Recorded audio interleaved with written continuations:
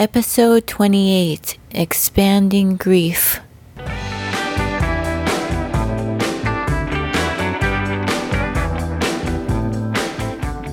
Welcome to the Caregiving Sandwich Podcast. I'm Lonnie, a mother, daughter, and life coach. This is my place to gripe about all the things that go along with caring for both your parents and your kids. I hope to show you that you're not alone on this caregiving roller coaster and that we can do this. Let's get going.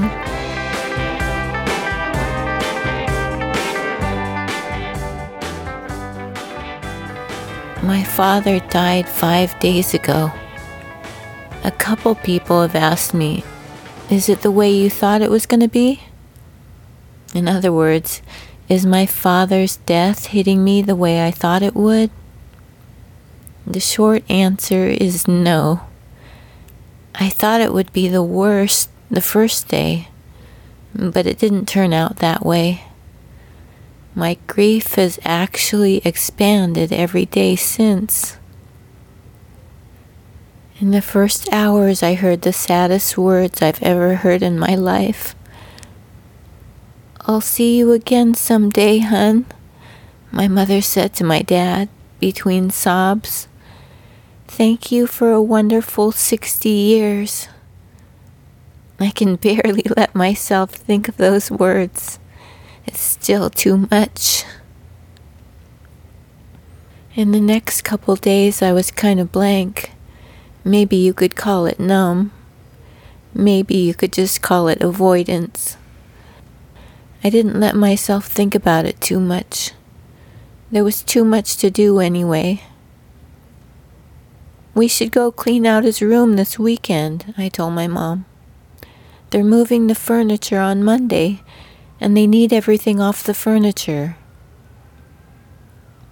I wanted to get it done fast.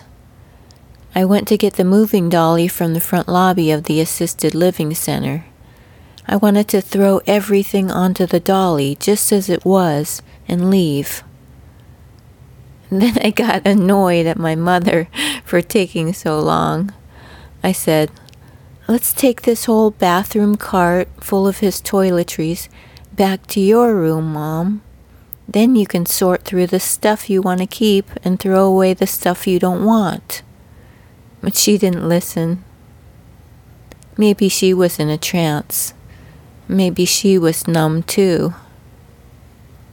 She took an hour to clean that bathroom cart in my dad's room, carefully looking at each toothpaste tube, mouthwash, shaving razor, wiping it off and putting it into its own plastic bag for safekeeping.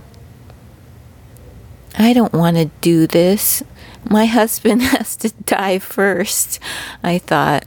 I don't want to be worrying about what to do with his used toothbrush. Next came the list of people to contact. The previous week we had made the list.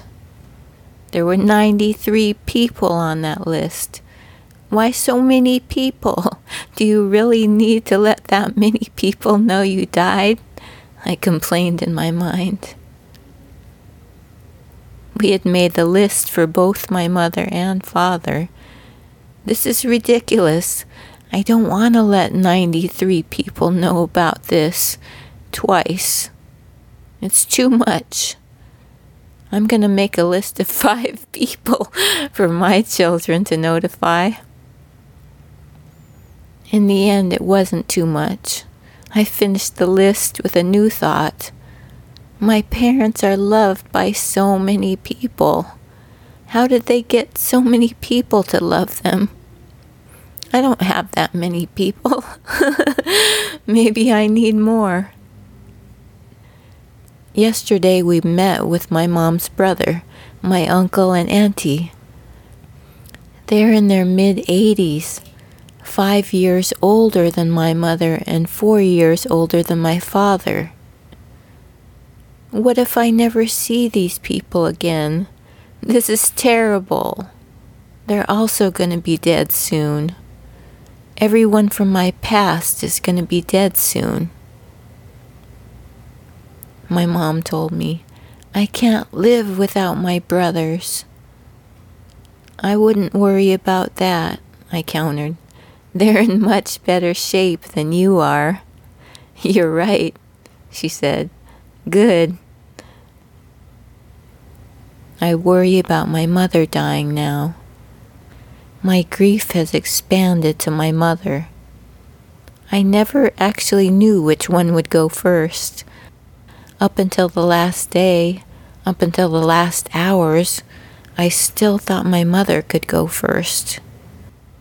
She told me so many times, I'm just gonna live until your dad doesn't know us. When his dementia gets worse and he doesn't know us, that's enough. I can make it that long. My mom has severe health problems of her own. But my father tricked her and knew us until the last few days.